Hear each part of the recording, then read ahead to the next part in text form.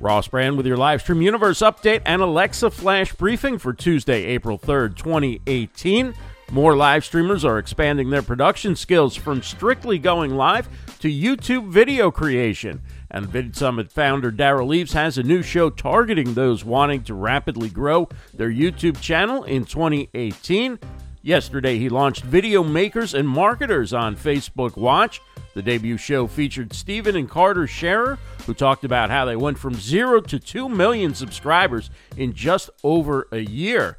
ESPN has a new streaming service called ESPN Plus, expected to launch on April 12th. Subscribers will pay $4.99 per month for access to thousands of live sporting events and original programming. TechCrunch reports the ESPN app will add a special live streaming section with access to the company's cable channels. If you want to see what an awesome home studio looks like, Terry White takes you through his My Live Streaming Studio Setup 2018.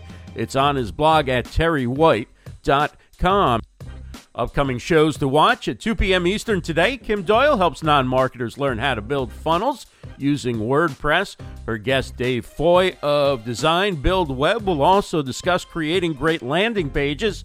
Catch it on the WordPress Chick Facebook page. It's the WP Chick Facebook page on Facebook, where, of course, all Facebook Lives are held. And it's Tuesday, which means it's a brand new episode of Best of Be Live with Ross and Rachel. We have speaker, author, and pinball wizard Phil Gerbyshak and Amy the Dating Coach joining us to talk about communication and presentation. See it live on the BeLive.tv Facebook page at 8 p.m. Eastern. Show and event links at our website for LivestreamUniverse.com. I'm Ross Brand. Have a great day, everybody.